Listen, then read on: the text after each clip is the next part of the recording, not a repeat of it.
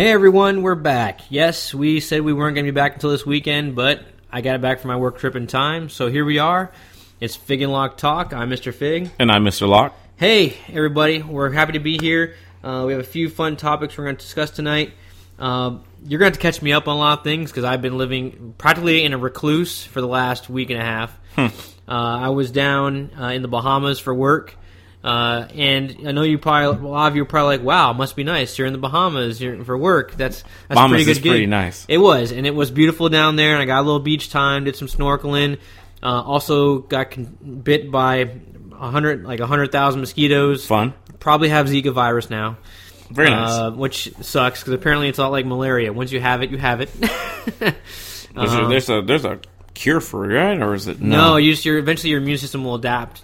I guess they say though that like only 1 in 4 people exhibit symptoms. I guess the symptoms are like rashes, conjunctivitis, fevers, which is perfect because right now it's allergy season. So I'm probably going to get conjunctivitis from allergy season, and I'll probably get a rash from allergy season. So why not add this on top of it? Wow. Okay. Yeah. But yes, the island itself was very beautiful. A lot of did some some snorkeling out there and enjoyed the sun for a day or two, but there was very little Wi-Fi access. Very little. I mean, they're out of TV, so I got to see like CNN and BBC, so I knew what was going on in the world. But as far as geek news goes, I don't have a lot to offer this week. I went to the comic book store today. Didn't see anything that I necessarily wanted. But that being said, we still have a few topics we can talk about. I did get to see Daredevil. I know you watched the first episode. Yeah, I fell into the first episode. Unfortunately, I knew you guys were like, what kind of shit's that? I watched the first episode. It was very serious. I was digging on the whole, introduction of Punisher very quickly. But I was surprised with that too. I fell into this. I fell another show on Netflix called Love because it's right next to like things I would like: Daredevil, Love, and House of Cards. And I was kind of like, after my long work week, I was like thinking like, I was going to enjoy something, and I fell into Love, which is a comedy. And to be fair, it's only 30 minutes, and it's 10 episodes. And, it's the same director who directed, like, Knocked Up and 40-Year-Old Virgin and So We're 40, So the comedy on it wasn't, like, laugh-out-loud comedy, but it was smart humor. There's a couple of booby shots here and there, which keeps me interested a little bit more, And beyond that, just about two people just not... trying to get a love connection, and just, it's awkward and weird, Hollywood West Coast style. So I mean, it's not bad. It's worth the watch. I mean, they got an 8.1 at IMDb, so it's everybody else says it's a decent show to watch on Netflix at least. And like I said, a 30-minute episode, you really can't beat that. Yeah, that's true. All right, so we'll talk a little bit about Daredevil. We'll also talk a little bit about Gotham. I am caught up, thankfully, after today. And that show has taken some really weird twists. Oh, my Jesus. We're going to talk about Indiana 5. It's confirmed. It is happening. Indiana Jones 5 is happening. Harrison Ford is on board. Steven Spielberg is on board. Of course he is. We'll talk a little bit about where we like to see the direction the films go, what we think some issues are going to be in putting this film together. And then the last thing we'll talk about this evening is this new controversial bill. It's happening in Georgia. This religious liberties bill that a lot of Hollywood is protesting right now, and this is going to be a big deal for Georgia because Georgia racks in quite a bit of money off the film industry down there. Marvel and Disney film down there quite a bit. AMC films The Walking Dead, so that's going to be a large loss of income for the state if they decide to pick up this bill. So a lot of things to talk about in geek news, and that being said, let's get into it. So Daredevil. I've actually seen 10 episodes so far. So isn't the whole season 10 episodes? No, I think it's like 13. Oh, okay. Yeah, there's quite a few. But I'll let you start off. What were your impressions of the first episode? I know you talked about the seriousness of it, but what was your impression? Yeah, it was very serious. It kind of just, it started off with the whole. I would say the recap of the very first episode. You see Daredevil kick a little bit of butt at first. Yeah. And it's not like, I don't know, it doesn't feel Marvel. It doesn't feel like Marvel. No, it's fun. In fact, it's funny. I was describing it to some friends of mine, and the way I see Daredevil is, it's very much like if you took The Dark Knight and combined it with A Time to Kill and put the two of them together, that's Daredevil. It's very DC because like. it's a crime action drama. And the more I watch it, the more I see, like, to me, it feels more like Batman, right? And in a lot of ways, Daredevil is kind of like Daredevil and Iron Man have always been kind of Marvel's Batman, if you will. Yes, yeah, definitely. You know what I mean? It definitely has a Batman feel about it, and I think that's why half my draw is to it. Yeah, you know, but it's a very Hell's Kitchen's a dark place, and you know they're trying to figure out. You know, the Punisher arrives, and the Punisher's just killing people. Yeah, so what were your initial impressions of the Punisher? I didn't know where he's getting all these guns come from. He got these guns out of everywhere. I was like, dude, how many guns he has? He doesn't have a single briefcase with him or a type of like bag or anything like that. It's just he just pulling out shotguns, snipers, handguns. I mean, this guy's a walking arsenal. But I mean, I take it that you know, just initially, you know, I can't make too much of a I would say. I can't make too much of a decision on if I like him as Punisher or not yet. I like the look on him, but I mean beyond that, it's. I saw one episode and you saw the confrontation between him and Daredevil fight a little bit. Yeah. You know, what I mean, beyond that, I can't make a decision yet. I'm still out right now. I'm gonna leave it inclusive. So John Bernthal is the guy that's playing Punisher. Now, if you're not familiar with John Bernthal, but you're a Walking Dead fan, you would know him from that. Shane. He's the survivor Shane. He's also been in Wolf of Wall Street. He was there. Yeah, he was. He was a shady guy. He was moving money for him. I can't remember, but he was in that as well. I think he's been in something else, but I can't remember. But so I don't want to spoil it for you, obviously. I don't necessarily want to spoil it for all the listeners out there either. But his character is really going to turn into a very fascinating character, very compelling. You're really going to. I think you'll find you'll connect with him. The later on down the road, there will be a trial with him, and Matt Murdock and Foggy are his defense attorneys, and that is why I say it's like A Time to Kill with The Dark Knight combined, because here's this guy who he's completely split the city on how they feel about vigilantes. Because half the city believes this guy's a hero because he's killing gangsters, right? But then the other half of the city thinks he's a cold-hearted murderer. You know, so. It makes for a really compelling court drama later down the road. I think it's one of his best performances.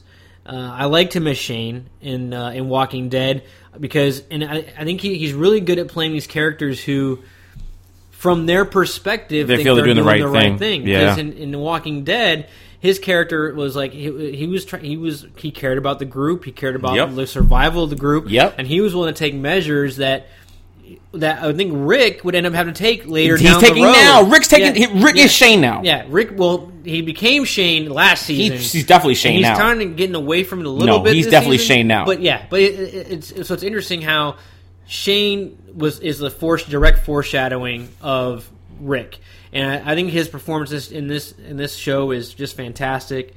So I think as you watch it, you'll find that you'll come to appreciate him more. He is probably personally one of my favorite Punishers I've seen so far.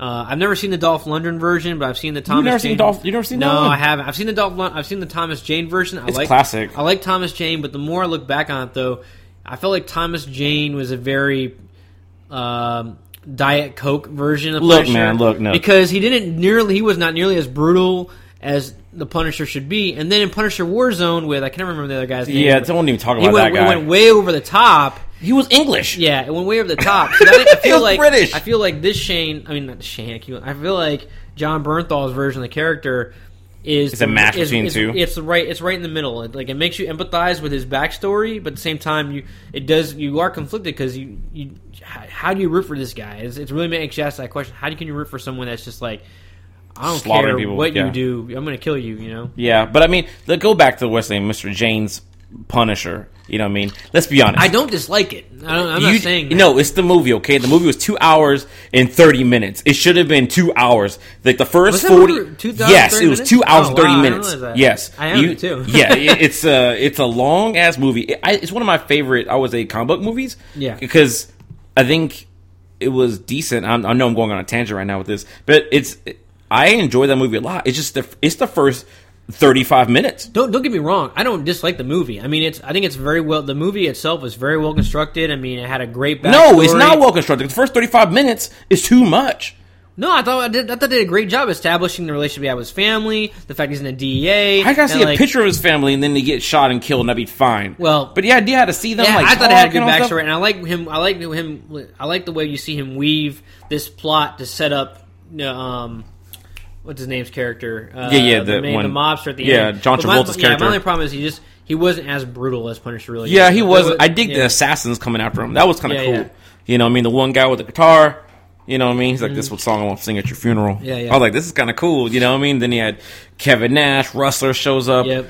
Then like they destroy his apartment. That's cool. Then when he does extract revenge on John Travolta and he kills him at the end, whatever. I've killed your son. And you hear an explosion in the background. Both of them. You know what I mean? You're like, it's hilarious, but you're right. It's not as brutal. But Warzone wasn't actually that brutal either. Well, he just killed a lot of gangsters in some city, which they didn't really say what city he was in, but he killed a bunch of people, and you're telling me no cops heard it. Like, cops were nowhere to be found in this film. I just it was brutal. It was very brutal. Even the villain was a little over the top for me. He punched the guy one time and made the guy's face cave in. Yeah. Like, calm down. Calm down. Let's backtrack back to Daredevil, though. So, what are some other things you liked about the episode, or in general, what are some things about the show that you like that might get people interested in seeing it? I mean, it's like I said, it's a very intriguing show. You know what I mean? It's definitely, they're taking more of a serious turn this season. Or like the last season. Oh, last season was pretty serious too. But the last season wasn't as serious. It got serious towards the end. Mm-hmm. At the beginning of the first season, it was kind of like wonder. He was wondering, hey, I'm going to help this girl out who's getting her butt kicked. You know what I mean? She's getting her butt kicked by the assassin. The assassin on the very first season was an assassination attempt on her. Mm-hmm. And she was trying to help out the assassination attempt. And he helped her out, and then he was wounded, and you kind of, it was good, like, building, hey, who are these characters, how are they all together? It all made sense. You know what I mean? Season 2, though, it looks like you're going to take a turn where, all right, now he's established as a hero, or vigilante hero kind of guy. You know, and people see him in town, they're not running from him, they understand that this guy is good for the Hell's Kitchen itself. You know what I mean? But at the same time, this whole Punisher thing, you know, definitely going to add a wrinkle into there. You know, it looks like, is Kingpin in this season? Yeah? Is he still locked up? Just give it to me. So, yes, you will. Wilson Fisk will show up. And he's going to have a very interesting relationship with Punisher later down the road. So, the great thing, what I loved about Wilson Fisk in this show is you're going to see him slowly begin to re-rise in his power status, and he's going to start by the prison that he's in. You get to see him take control of the prison, and then you're going to see him use the Punisher to be as an instrument of his means of becoming the kingpin of the prison. So it's really good the way he uses Frank Castle. I think that's what I need to do. I need to get to the point where Wilson Fisk comes back, because that's what happened to me. But don't jump into that, because that's not until like episode 8. That sucks, because I'm gonna have to really push myself. I'm gonna tell you right now. I'm gonna tell you why you need to watch this show. Okay, I know you already like the show, but I'm gonna tell you why you need to watch all the episodes. You need to watch the first 3 or 4 episodes, because that's a large part of the Frank Castle Daredevil story arc. So you need to see that, because that's going to set up for the trial and Wilson Fisk and a lot of things that happen down the road. Then you need to see episodes 3 through 8, because that is the introduction of Elektra and the Elektra Daredevil story arc, which causes him major conflict between his obligations to Foggy and the firm. And, spoiler, he starts seeing, the girl, what's her name? Karen? The blonde that works in her office. Yeah. They start seeing each other, and the conflict comes out. Her and Foggy. Comes out. No. Her and Foggy.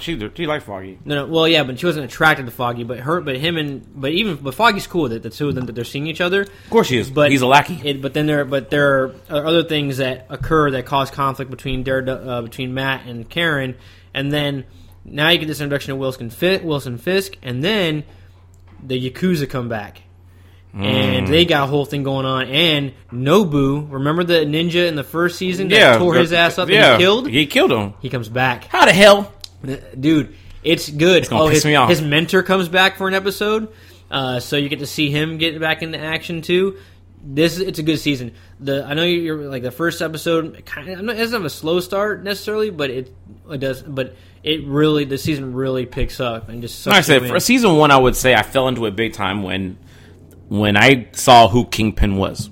Yeah, because I remember a guy at my job kept telling me over and over like, "Yo, Locke, you got to see Daredevil," and I was like, "Yeah, I'll get to it." It's like, "No, you got to see it." And I was the same and I was way, like, man. "Yeah, I'll see it. I swear I'll see it." And then I'm watching, and I'm kind of like, it was Sunday afternoon, and I'm at my house, and my mom was over, and I'm kind of like, whatever, there's nothing to watch, so I just turned it on. My mom's like, "Who's this? What is this?" And I was like, "It's Daredevil. It's some dude beating up people." And then I got intrigued by the fighting. Mm-hmm. The fighting was very organic, which is cool. Oh, dude. Speaking of the fighting, for the first season, you know how we that awesome hallway shot? Yes, that was the scene. They have another scene very similar to that, but it's longer, and it's so much better. It starts off in a hallway, then it goes. So what it is, he puts a knocked out Frank Castle into an elevator, and then spoilers. And then while the elevator is working its way down to the first floor, he's fighting this whole biker gang from the top floor down the stairwell all the way down. And as he gets done, the elevator finally pops up in the bottom and opens up, and there's knocked out Frank Castle. Jesus, it's really good. That's a badass scene right there. All right, I gotta check. All right, okay, that's my mission then. By next Wednesday, probably Sunday. This Sunday coming up, I will grind that show out. We're gonna stop here because I don't want to spoil it for any more, but. People, if you're not watching the show, get on this show because it's so good. Speaking of while we're talking about shows, you know one thing I forgot to say? They released this past weekend the newest final trailer for X-Men Apocalypse. Yeah, I haven't seen it yet though. You haven't seen it? No, is it good? It's not. I wouldn't say like when I saw the final trailer for Batman Superman, I was like, "Holy shit! I want to see that." Yeah. You know what I mean? I was like, I gotta see it. I have to see it. It has my money. It's already bought. I don't feel that way about that trailer. I mean, they showed Psylocke a little bit more in the trailer, and they showed Psylocke. They showed Psylocke, yep. You know, and they showed Angel a little bit more in this trailer. Yeah. But beyond that, they don't show anything new. It's kind of like you're kind of seeing everything all right. And I mean, you get to see the character who plays Apocalypse before he becomes Apocalypse. Yeah. Because it looks like they show where the the guy who becomes Apocalypse fuses with a entity. I'm not too keen on the backstory on Apocalypse, but I think that's what happens. Ancient times, he fuses together with a man and this he's supposed to be a god machine or something. Right, and he fused together or whatever, and it looks like you can see that. But beyond that, they don't show anything. It's not like the Batman Superman one. Now it's kind of like, well, I think the problem with Batman and Superman is it showed too much. And then that last trailer was like, it just gave you just the perfect amount. But you already knew so much about the movie because you saw the entire movie in the second trailer. They shouldn't have. The problem with second trailers, we would have been all right with second trailer if they didn't show Doomsday. Yeah. Well, Doomsday hurt everything. We've talked about that already. I'm sorry. So we're gonna leave it just did. It really did. Right, let's move on to Gotham real quick while we're still talking about television. All right. I got caught up today. That show is taking some really interesting twists. At this point, I think it's easy to say that where is the show going at this point? Not a clue. Spoilers, if you haven't seen the latest episode, Jim Gordon is in jail. He's going to jail. Because the Riddler has set him up. Yep. Which I love, by the way. Yes. Because I love seeing him, like, Edward Nygma finally become the Riddler, start using the green question marks and leading his prey, using riddles and what have you. So that was really fun and refreshing. We see the Penguin now his noggin has been screwed with to the point where he's a docile little puppy, but he meets his father. But the rest of the family doesn't seem too happy to have him back because I guess he's the only blood relative. Yeah, because apparently this guy remarried and these children part of. So now this is definitely this whole season taking weird. And then you saw Jim Gordon. Barbara wakes up. Yeah, Barbara wakes up. Bruce Wayne discovers the man who killed his parents, only to find out that the guy can't remember the incident. Yeah, he doesn't know who. It won't tell him who paid him off. Right. So it's the honor code. It was really kind of anticlimactic. It was the honor code, and then he kills himself. You're like, well, I'm going to go live in the streets because I need to learn himself. I need to learn about myself. But it's kind of cool though. You got to see him. He got in that fight with that one guy. Yeah, it's you know, and he got his ass kicked. But I mean, he understood the idea. Like, look, man, he's a big guy.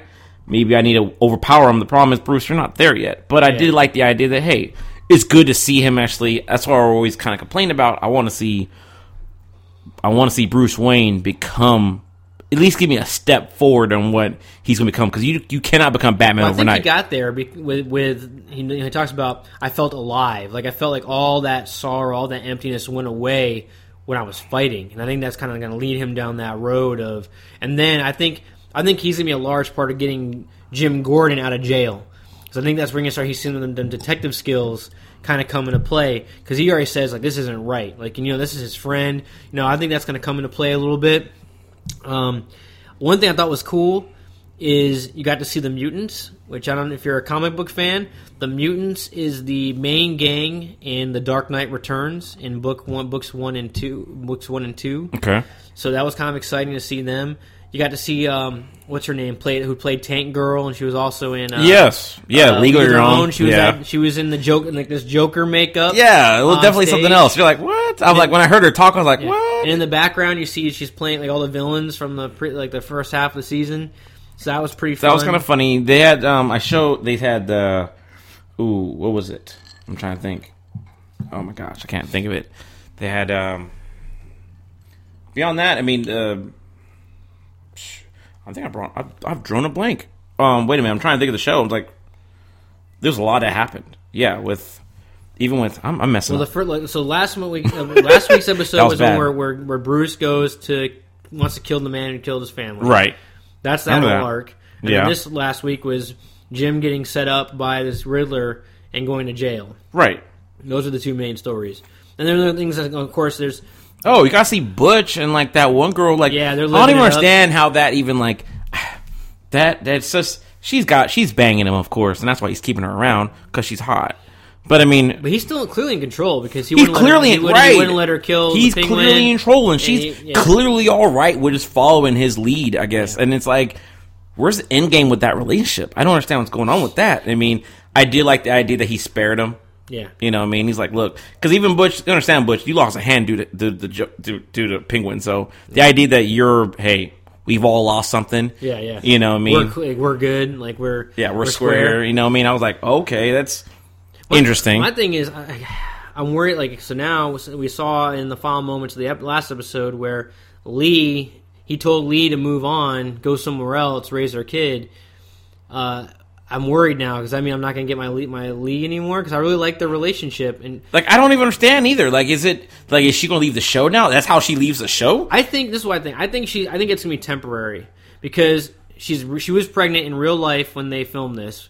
They just had the child. She's probably taking a short hiatus to be mom at home for a while. I think she'll be back. That's a good point.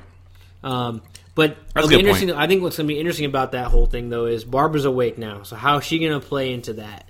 Because there's like a triangle there between the three of them. It'll be interesting to see how that plays out. Lee's out the picture. He's in jail. How is she going to be a part of that? Is Barbara going to help him break out? I don't know. That's to be an interesting thing. Like, this show is honestly must-see TV because I have no idea what they're doing. It's crazy. Let's talk a little bit about... Indiana Jones 5. So it came out this week that Indiana Jones 5 is happening. Steven Spielberg and Harrison Ford are both on board. Part of me really wants this to happen, but the other part of me is like, I kind of feel like Harrison Ford is a little too old. I think the best we're going to get out of Indiana Jones maybe has already occurred. But then again, Creed... It's not a Rocky movie, but it's a really good movie. What? Well, the reason I'm connecting them is because... What are you doing? Well, hold on. Okay. All right. Well, I mentioned Creed because my point is this. How good can a Harrison Ford movie be at this point, with Harrison Ford being so old, so disconnected from the original trilogy? How good can it be? But then if you look at Creed with Rocky, with Stallone as an older Rocky, was really good. And then... Even the Rocky that came out before that was not a bad movie. I Now, I never saw it, but everything Rocky I heard Balboa. about it, yeah, Rocky Balboa. My understanding was actually was not bad. It was actually pretty good. It was all right. So, do we want Indiana Jones 5? And then, if we do want it, how is this movie? How can this movie? What can this movie do to pick up from the debacle that was Indiana Jones 4? Man, that's really tough because there's a couple things that they have to address. Like, you got to understand. Let's do a Do you get rid of Shia LaBeouf? Do you get rid of Karen Allen? Well, Shia LaBeouf's done. Let's be honest. Right. Let's shoot that one in the head. So how do you now. again? Boom, it gets to like what do you do to get rid of these characters? Like how do you write them out? You don't necessarily write them out. It's just you get recasted. It's what's going on. It's Hollywood. You recast them. It's over. You know what I mean? There's no killing a character off here. You do a quick recap here. You had the Ark. He went after the Ark. Yep. Temple of Doom. Yep. All right. Then you had the Last Crusade. Last Crusade, which is wonderful. Yep. And you get to meet his father. Yeah, but who's dead? Sean Connery died? In Indiana Jones 4, he died. His dad has passed. Yeah, he passed. He died. Okay. Yeah. So you go ahead and now you do as more of his son picks up where he's doing. Now the question is more is... So you're saying recast Shia LaBeouf and have his son be the main lead in Indiana Jones 5. And you have Kevin Costner, sorry. I forgot his name. What's his name? Harrison Ford. Yeah. Play Sean Connery, essentially, in his film. He's so like... it'd be dad's kind of... So it's a dad-son flick again, much like Last Crusade, but with a recast on Shia LaBeouf's character. You know what I mean? The interesting, though... I don't disagree with the concept. The interesting part about this would be the timepiece. Because, in their films, it's always casted, around World War II. Yeah. They always fought Nazis. Well... And then, now, it's so is it going to take place in the 50s, 60s, I guess? Well, the 60s? I think, I was listening to Screen Junkies movie fights, and those guys were pitching what their ideal Indiana Jones 5 movie would be. I think a lot of them kind of were in the realm of the 70s, where that could be the 60s, 70s could be a pretty compelling time frame. Some of the Cuban Missile Crisis. Because you're right. Well, yeah, you're right. Well, you're in the middle of the Cold War. Right. There's an arms race going on. There was a technological race going on. I mean, in science, archaeology. So you could play that route. But I feel like in that time frame, the mysticism kind of begins to go away. Right. Like in the 40s, we still don't have all the answers. I mean, the atomic age is just taking off, and science hasn't quite answered everything yet. Right. Whereas now you're in the 70s. Answers. There's a lot of answers. There's a lot of answers out there. There are a whole lot of mysteries. At this yes, point. A lot of radios, lots of technology now. Technology ruins everything. It does. So it's kind of like how do you get the mysticism back of Last Crusade and the Raiders of the Lost Ark and stuff like that? It's hard to do that because I don't see that necessarily. You won't have that feeling, but they would have to. It won't be one of these darker films, but it'll be more of a. It can still do adventure. I mean, it'd be I don't know. They'll find some treasure somewhere. I mean, they gotta figure something out. That's so descriptive. That's so. It has to be some treasure. There's all these other treasures like El Dorado and all these other. You know what I mean, there's a lot of different treasures out there they could do. One of the guys on just get away from aliens. One of the guys on screen on movie fights, he pitched the idea of going after Atlantis, which, for those of us who were kids of the '90s, there was the Indiana Jones: The Quest for Atlantis video game that was put out by LucasArts. Fair.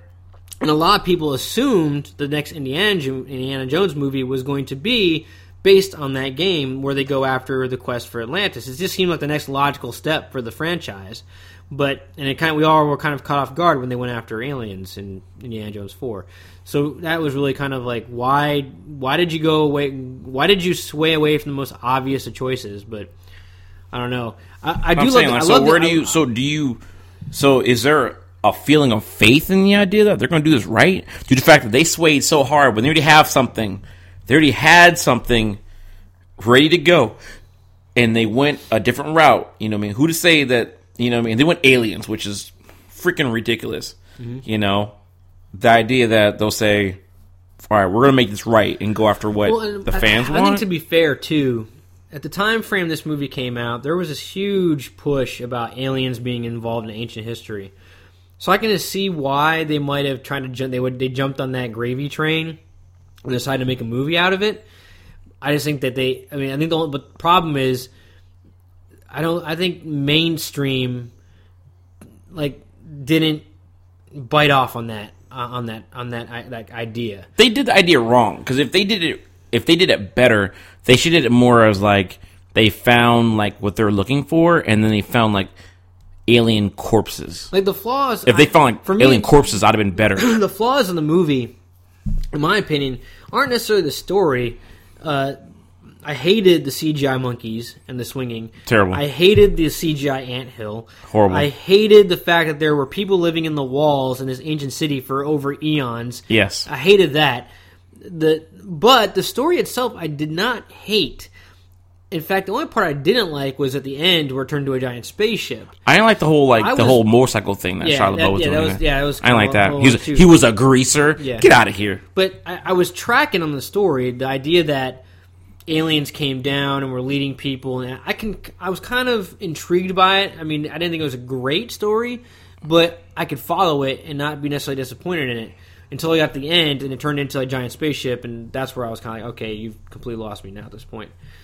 So, I guess the question becomes, what should they go after in this film? What should be the big treasure, the big thing?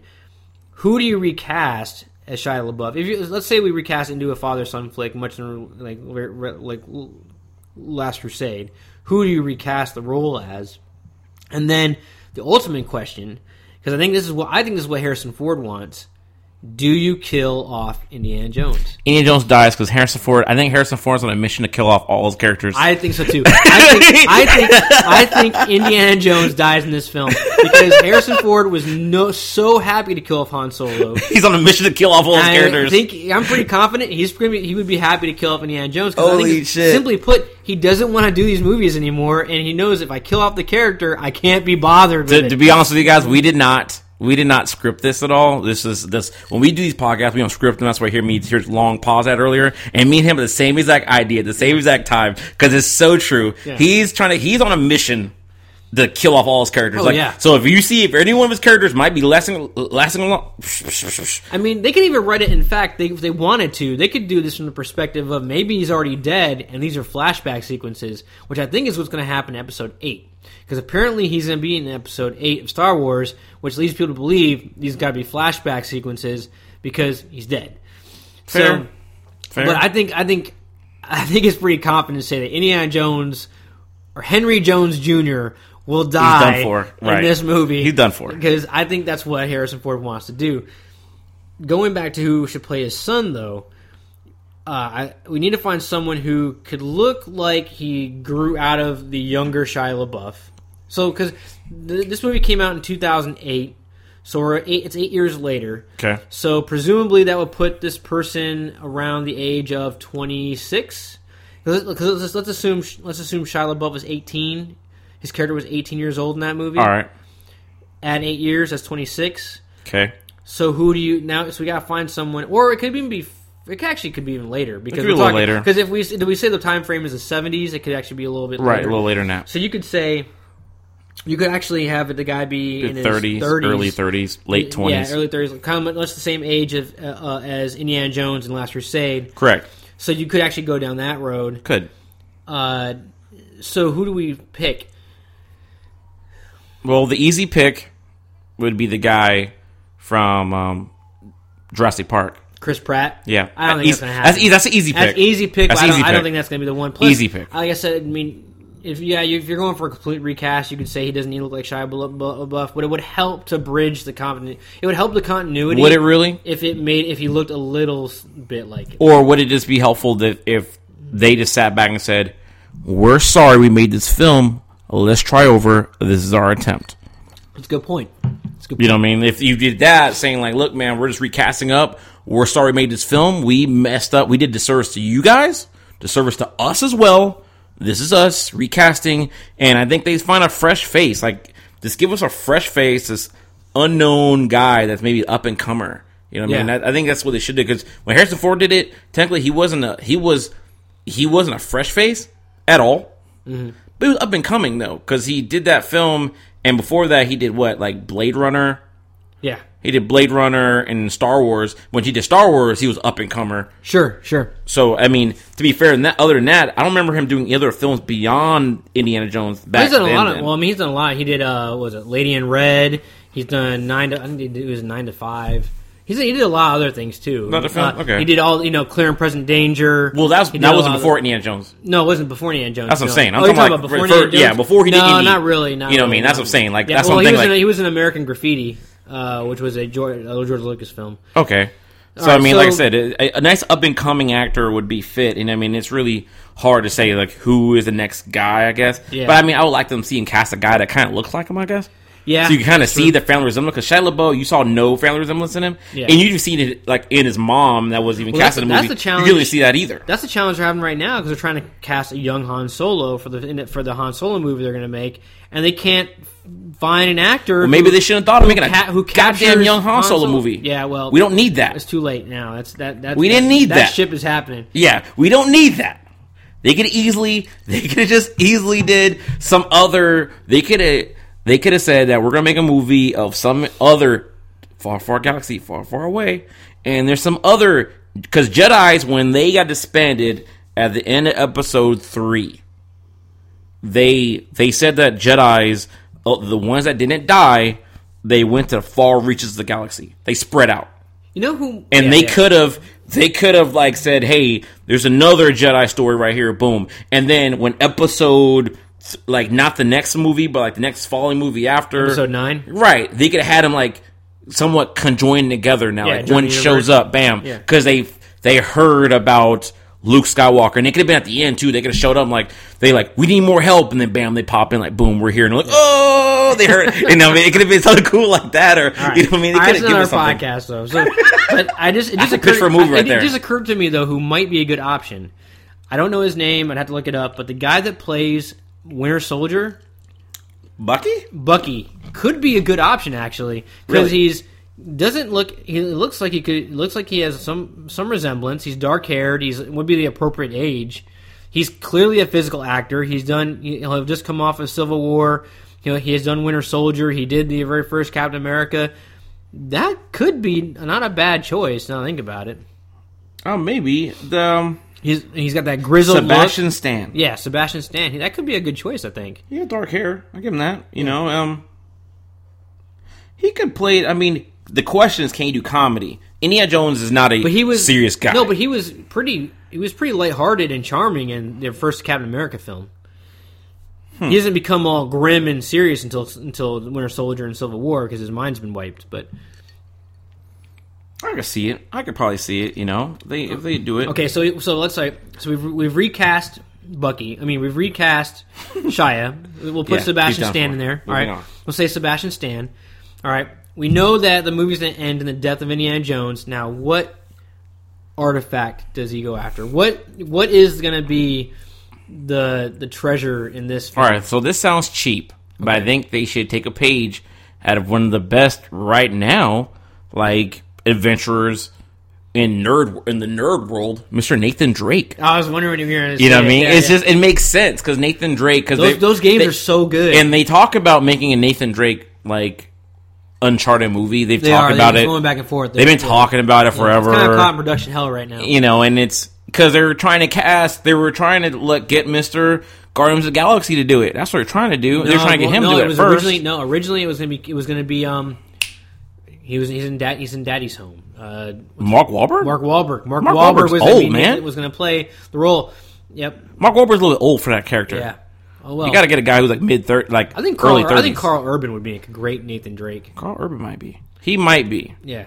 But I mean, the idea is they're like just take an artifact from that. They hear about a treasure on this island, and they take it back. No, but you got what treasure on what island? Let's get into details. South America, El Dorado. Let's do it. They just Spain. did the Aztec thing with Kingdom of the Crystal Skull. Damn it! And they can't do Egypt anymore. Because they did Egypt with the Lars Ark. They were there for a brief second getting the artifact from a temple.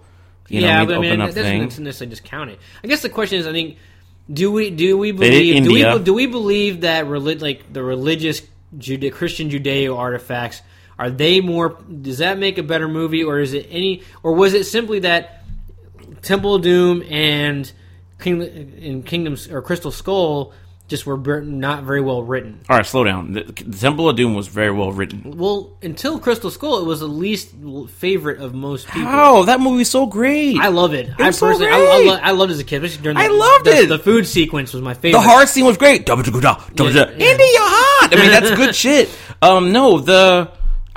It's just that the Judeo-Christian stuff is very believable because the Crusades, you read about them having so much treasure. And they buried it in so many different places. Well, I think part of it, too, though, is I think it's your audience, too. Like, I think the majority of the American audience... Well, I'm just speaking for myself. Right, I get that. But I'm saying, like, the majority of Americans are Christian. So it's when you have an artifact that they can relate to, I think it makes them more popular. Like, unfortunately, most of us aren't Indian. I mean, but to be fair, though, most of us aren't South American. To be fair, though, I like National Treasure, but I don't necessarily believe the tangents they were going in this movie with, like... I'm just saying if your artifact is something that you can relate to, right, in some respect, it makes it more, I think, a little bit more compelling. I guess so. It's just, I don't know, like I said, the artifact thing's gonna be pretty hard. I think Atlantis would be a good one just because everyone knows Lost City Atlantis. And they did make a game off of it, a very popular game, apparently. It does seem like a next logical step. At the same time... Atlantis would be it. Although I kind of feel like it's a throwaway in some regards, because it's like the easiest... It's kind of the easiest thing. Yeah, it is. I mean, can they make up like some lost city of gold or some shit? I mean, I don't know. It could be anything. You could do El Dorado. You could do...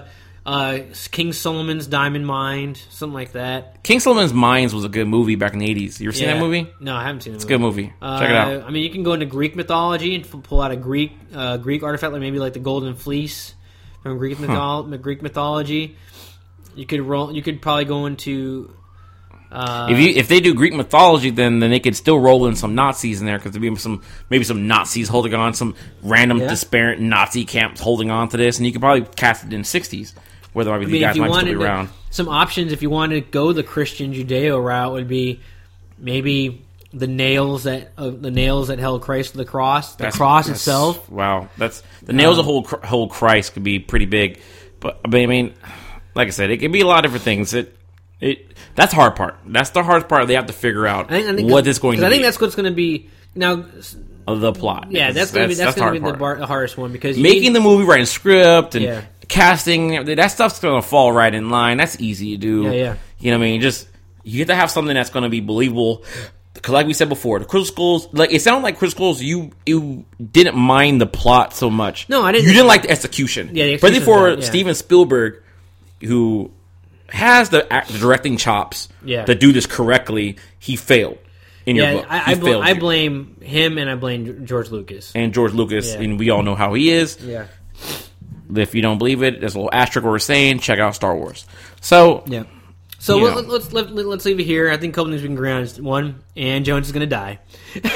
Indiana Jones, he's going to pass away. We don't want to necessarily get rid of his son, but it needs to be recast. Oh, he's definitely recast. A good, strong treasure, something that and the thing is, it could be perfect. You have him play. You could definitely do like more of a Uncharted feel, because it'd be like Indiana Jones would play. We played his homeboy in the game where it has the red shirt. It's always kind of like, hey, go over here, and then he flies the plane, helps him out. I mean, he's more backseat. I can't run like that anymore, boy. He's like, there's snakes in there. I can't go in there. There's snakes. Yeah, well, and we just reference that thing all over again. There's snakes in there. I can't do it. And then one of the guys on Movie Fights mentioned this too. And then he could be scared of rats, like his grandfather was. Yeah. There it is. I hate rats. He's like, yes. Let's talk about I hate rats too. What I think makes the movie, The Last Crusade, so successful was, even though it was a great film. It was a great film, but seeing the relationship between his father and him. You have chose poorly. Yeah. But seeing the relationship between his father and him took center stage, and the artifact was a backdrop to that relationship. And I think that's what needs to happen in this movie. You need to see the relationship. You need to see the passing of the torch. You need to have that emotional draw, so when he dies, it has gravity. and the artifact is the backdrop to that. You know what I'm saying? Like that's like it needs to be a strong artifact or treasure or quest, but that needs to be a backdrop to the center of the story, which is this relationship between father and son, and then father obviously dying in the end, and he passes the torch to his son, who to carry on his legacy. Now, how early would you expect him to die? I wouldn't kill him to the end of the film. The very, very end? Because you want to see that relationship between the two of them play out, and then that way it has gravity at the end. Right, maybe like the last 15 minutes, I want to cry at the end of this film. That's how I feel. You want the last 15 minutes? I want to see the death of a hero. I want that feeling I had when I saw Han Solo die on that bridge. Wait a minute, though. I want that heart-wrenching, like, just drop into my stomach, like, holy shit. I think, but see here, when Han Solo died, though, it was literally like kind of like when happening, you kind of like that gasp, and then you saw it coming, but it was like, yeah, it was you know like, what I mean? They made it very obvious it was going to happen, but then you saw him drop into this thing, and I didn't like the fact they did that. Like he should have stabbed him kind of somewhere where he'd have fell on the ground, and they could have brought his body back. You know what I mean? To give him a proper burial and everything else. They didn't give him that. Like, you understand? His body got blown up on that planet. You understand that? Yes, you know what I mean? So there's not even a memorial that you could do for him. Like, there's nothing there. Yeah. Like, his blaster's gone. Everything that's him is gone. His jacket's gone. Mm-hmm. You know what I mean? They should have given more of like, he got stabbed and Chewie takes him off the ship holding him. You know what I mean? Yeah. Like, my friend. And that would have been him doing justice to the relationship of them holding him, and he's kind of like, no. You know what I mean? Yeah, all sad, and like, she's like, no, sees him like dead, you know what I mean? I could have been like, that would have been not fall down some cavern and some planet got destroyed. It's like, well, his body's gone, oh well, it's gone. So, all right. Let's leave it there. I want to spend the last 10 minutes or so that we have here talking about this story that came out today. A number of media outlets have reported this. I guess it originated in Vanity Fair. So, Georgia has a piece of legislation going up here pretty soon, a religious liberty bill that would allow basically shop owners and to deny service to gay couples because of their faith. Now, I'm not get into. This is not a political podcast. I don't want to get into who's right and who's wrong. We're not wrong. Any of that stuff. But it does. Some issues surrounding this, though, is Marvel and Disney and AMC sounds like they might pull out of Georgia, which is where they do a lot of their filming, based on this bill because they see it as very discriminatory. Now, I don't want to say I don't have a credible source because I'm relying on Wikipedia for my numbers, but it sounds to me like the film industry in Georgia pumps a lot of money into the state. So I'm seeing numbers like $770 million. I've seen tax subsidy costs of $141 million. I mean, Georgia makes a lot of money off of films. That's where Marvel has done a lot of filming on Guardians of the Galaxy, Civil War. AMC obviously films The Walking Dead there. So I'm wondering, can Georgia afford to lose the business these films provide? Because last time, Georgia does have a lot going on. Like, they have a music industry down there, which is pretty big. They have country music down there as well. So the music industry is alive and well. But I'm wondering if they can afford to lose big film. I mean, what do you think, man? Like, and then that also begs another thing. I mean, should companies be deterred by this bill either? Is it right that Disney is going to boycott Georgia because they vote for this? I don't know. I'm just curious. Well, Disney, for one, boycotting Georgia shocks me because you know how Disney is and how their history and how they've been run and what things they've done in their past. But I'm all for it.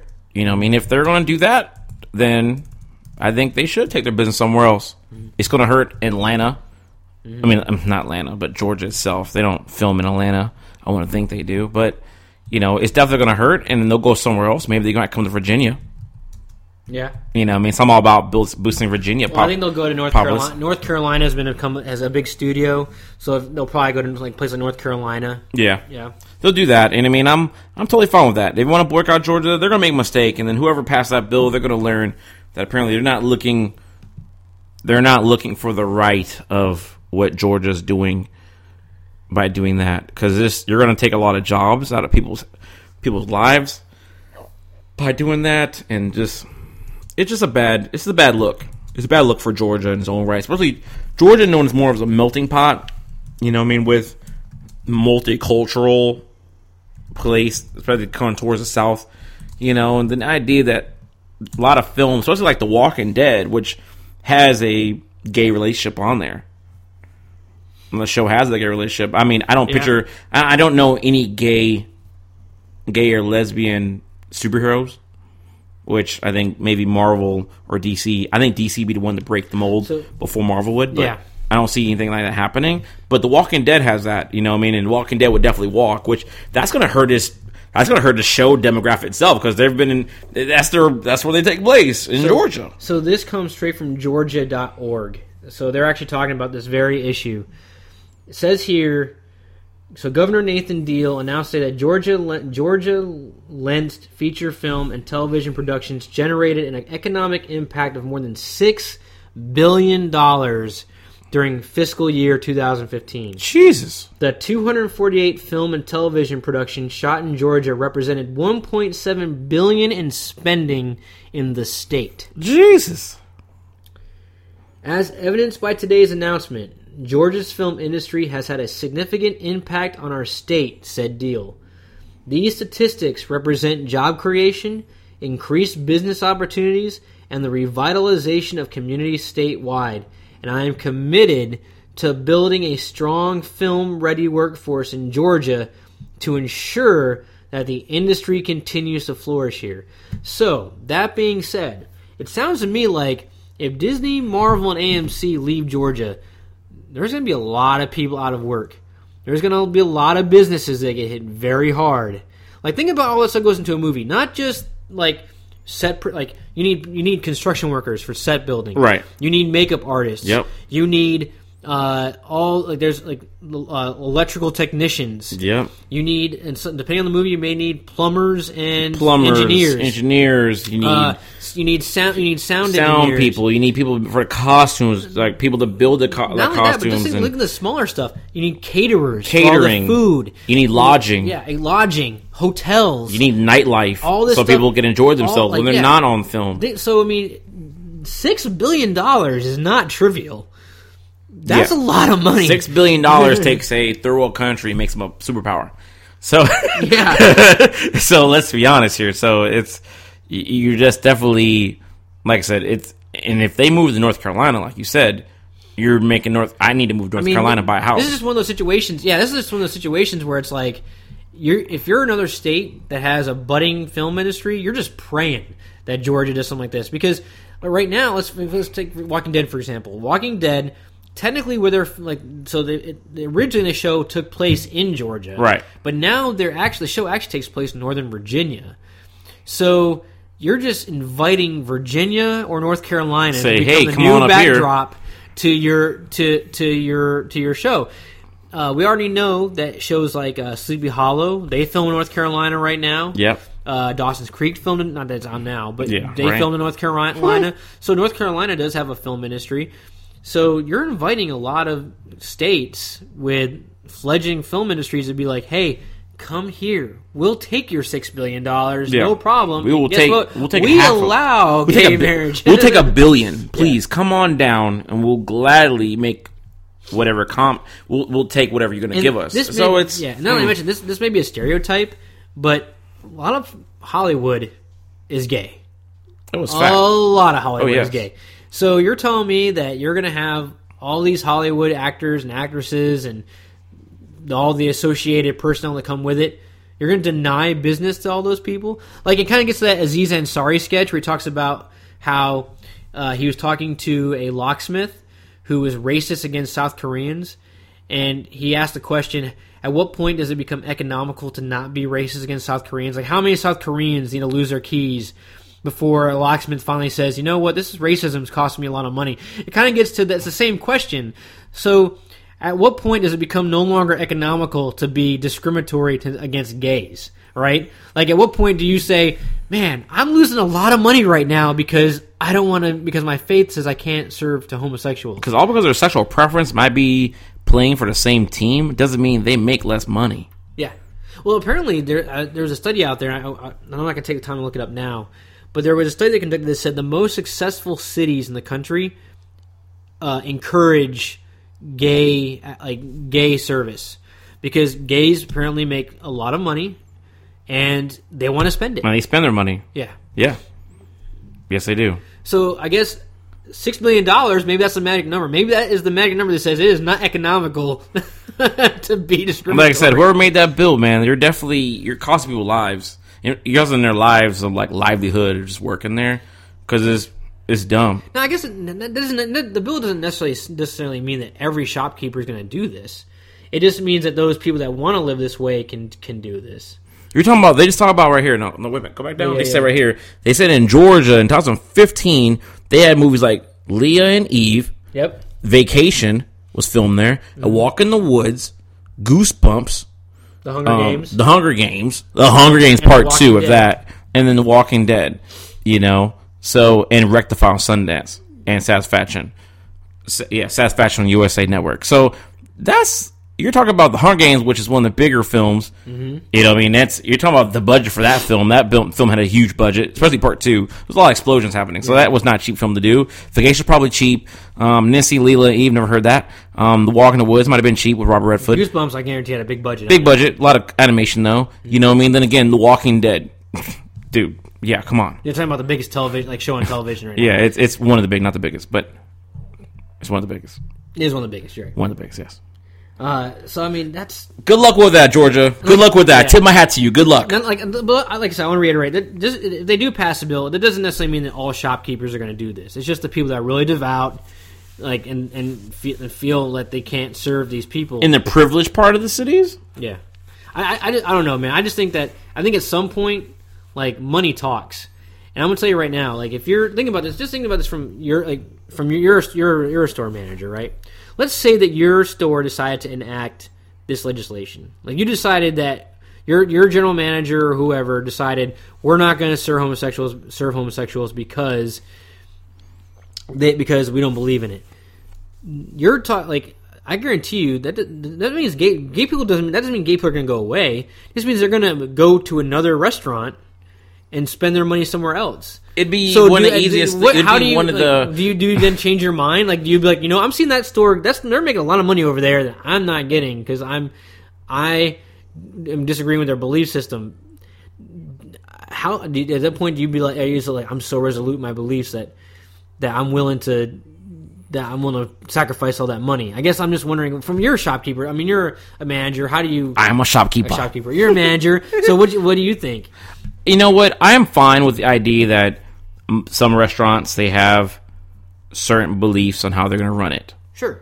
That are usually called core values. Most in the restaurant business, they call them core values. That create your foundation of, like, we're going to do it this way. I want my people, like Hooters says, we want nothing but female waitresses, no male waiters, no male waiters. Right, but that's the whole premise of their... Right, but I understand now, but that's that's how they work. You know what I mean? I'm just using examples. Sure. You know what I mean? There's some places, like, they don't want people working there to have... Some places don't like people with tattoos on their arms visibly shown. I say to be same in military. You can't have tattoos all over your face like that if you're in the military. Right. You know what I mean? I'm fine with that. But when you're going to get somebody, like... it's just a hot button... Like, that is such a hot button. Sexuality, saying that because you're gay, I'm not going to serve you. Or employ you. Or anything like that. It's foul. And it doesn't work nowadays at all. Like, you'll still have some business. You'll have some devoted, mostly white people, will probably still eat there. Or, you know what I mean? And they'll be like, hey, I'm all right what you're talking about. No way. Keep them out. But you're not paying my bills. Can you survive that way? No way in hell. And me, if I'm working there, if they tell me that my restaurant had to be like that, that'd probably be the same day I go back home and redo my resume a little bit up to go somewhere else. Yeah. And then I'd probably get a job lickety-split because the first question I get asked, why are you looking for a new job? why you're applying here, because my job passed a thing where they want to not serve or hire any gay people, and I don't believe in that. And then they'll probably hire me on the spot just for the idea of me taking that stand of saying, like, I employ a equal opportunity employer. You know what I mean? Well, so, I mean, that doesn't make any sense. And I mean, I think it depends on where you live, too. Like, obviously, there are segments of Georgia where if your business doesn't serve to gay people or employ gay people, it can't survive. Probably, like, the urban centers. But it's stupid. But they're part of Georgia. It's one thing saying that you would not serve somebody because they come in, like, dressed a certain way. Like, you can't come in here wearing a tank top. You got to put a shirt on. We say it's stupid, but to people that see things this way, no. It's not. But hold on for a second. I'm just saying, I would argue in Atlanta, depending on where you live, you probably could survive. Like, in the urban areas, not necessarily, because there's probably going to be a lot of homosexual gay people in those areas. You're not going to survive. But if you're living in rural Georgia, which is very similar to, like, deep Chesapeake, in the middle of the Bible Belt, and almost 90% of the population there thinks and acts the same way, you probably could survive. It just depends. I think it just depends on where you live. Again, I'm not saying whether I agree or disagree with it. I'm just, I'll tell you right now. I personally disagree with the legislation. I think it's stupid. But, I'm not going to judge somebody for deciding they want to run their business this way. But I do find it interesting. I do pose the question: how can, like, at what point do you say, man, I'm missing out on a lot of money here? Here's the thing. All right, so I pulled up this thing called, like, the richest gay people in the world. Yeah. So let's say in Georgia there's a country club. Now I would see that we're like, well, you're gay, we could kind of refuse not to serve you here. You know what I mean? Like, we don't want to, but would you really, like, deny billionaires? There's three billionaires and the richest people in the world. Right, well, you would tell them they wouldn't be able to serve there? I'm not saying, I guess what I'm saying is Michael Kors, he's gay. Would you not let Michael Kors? All I'm saying is that I would want to say, like, if you're a gay person, you live in the vicinity of Atlanta, you're going to be good. But if you live in the vicinity of Savannah, Georgia, which is considered like deep south, very traditional. But then money talks. Would you deny Elton John eating at your restaurant? I think they would. Elton John? Because there's tradition. Because there's tradition there. She's bisexual.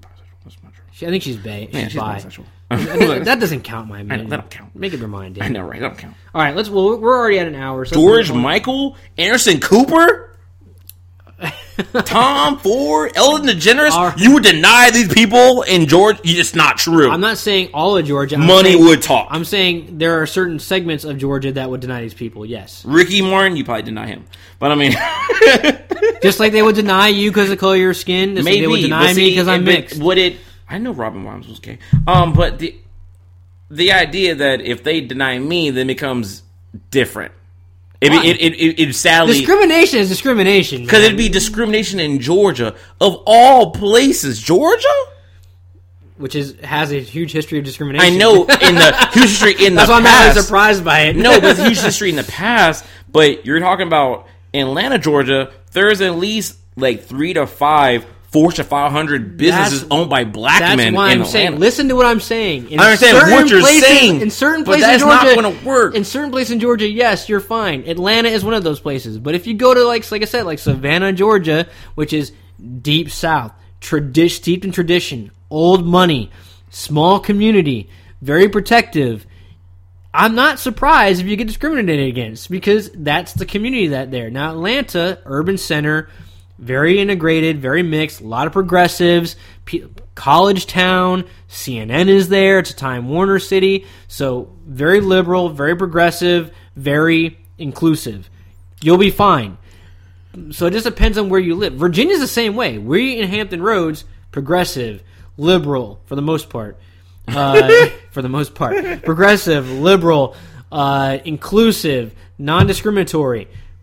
Go out past Richmond. I've been past Richmond. Go to Blacksburg. I've been to Blacksburg. I've been to Blacksburg too. Well, it's College Town. Maybe a bad example. Lynchburg. Go to Lynchburg. No, I've never been to Lynchburg. Lynchburg. I've been to Stanton before. That's where I've been to Whiffle. Roanoke is sketchy. There's a lot of black people there. I'm saying, but I mean, Lynchburg would be a community where predominantly white, very Christian, old money. That's where American University. I've been to Reston, Virginia. That's old money. Reston, Virginia is a newer community, man. Yeah, but there's a lot of old money up there, and it's it's a lot of rich people up there. What I'm saying is, like, Virginia has pockets too, where I guarantee you there would Chesapeake I would argue Chesapeake would be one of those communities that would be very up for this legislation. Chesapeake, you think so? Oh yeah. Oh no, Chesapeake's weird. Suffolk, maybe then. Suffolk, maybe, but Suffolk, it's like, who goes there? True. People that live in Suffolk are people that used to live. I learned that a lot of people that live in Suffolk are people that used to live in like Fairfax and Emporia, because like you get that big city feel, but still small town. Yeah. You know what I mean? All right. Well, anyways, we're now at an hour and 5 minutes. Our typical hour and 5 minutes. We're going to wrap this up. Hey, we've had a great time spending the night with you guys, talking, discussing some really fun stuff. I hope you enjoyed it too. We'll be taking a hiatus again for the foreseeable week. My wife's in town, so I'm going to spend a lot of time with her. So probably not going to have time to do a podcast this coming week, but we'll pick up probably 2 weeks from now. Mr. Locke is over here, a little surprised by this news. I think he's a little heartbroken. Well, because you understand that Batman and Superman comes out. Yeah, I know. We need to talk about that. I know. You know what I mean? So if anything, I don't know. If my wife is listening, I'm going to do my best to talk her into letting me podcast at a minimum next Wednesday. All we need is 1 freaking hour. You know what I mean? It's going to be dedicated to Batman, Superman. You know what I mean? It's like you can make it happen. I think you should make a plea to my wife right now. There's no plea here. I'm telling you right now that look, we just need 1 hour to make this happen. You know what I mean? Come on, it's Batman, Superman. We were talking about it for X amount of weeks. That's all we need. You could spend time. You could sit in and watch us talk. You could be a part of it. I don't give a damn. You know what I mean? But come on, like, you're telling me that I have to wait 2 weeks to talk about Batman, Superman on a podcast? What is this? What a country am I living in? That is not fair. That is not fair. That's fair at all. Like, come on. Well, I have not seen my wife in a while. I understand that. We have not fully understand that. So, not saying that's not nothing. I didn't say that, hey, that was true. I'm not saying I want to spend the whole entire day with you. I said I need 1 hour. Hell, I could walk straight in, say what I need to say, and I could leave. You know what I mean? Literally just boom, boom, boom, and just leave. And spend all the time you want. Like I said, she could sit in. She'll be part of this. I'll stand up the whole entire time. She can sit right next to the microphone. I don't care. All right, we'll figure something out. Folks. We'll come back to y'all with our review of BVS. But for the time being, I'm Mr. Figs. I'm Mr. Locke. Y'all have a good night.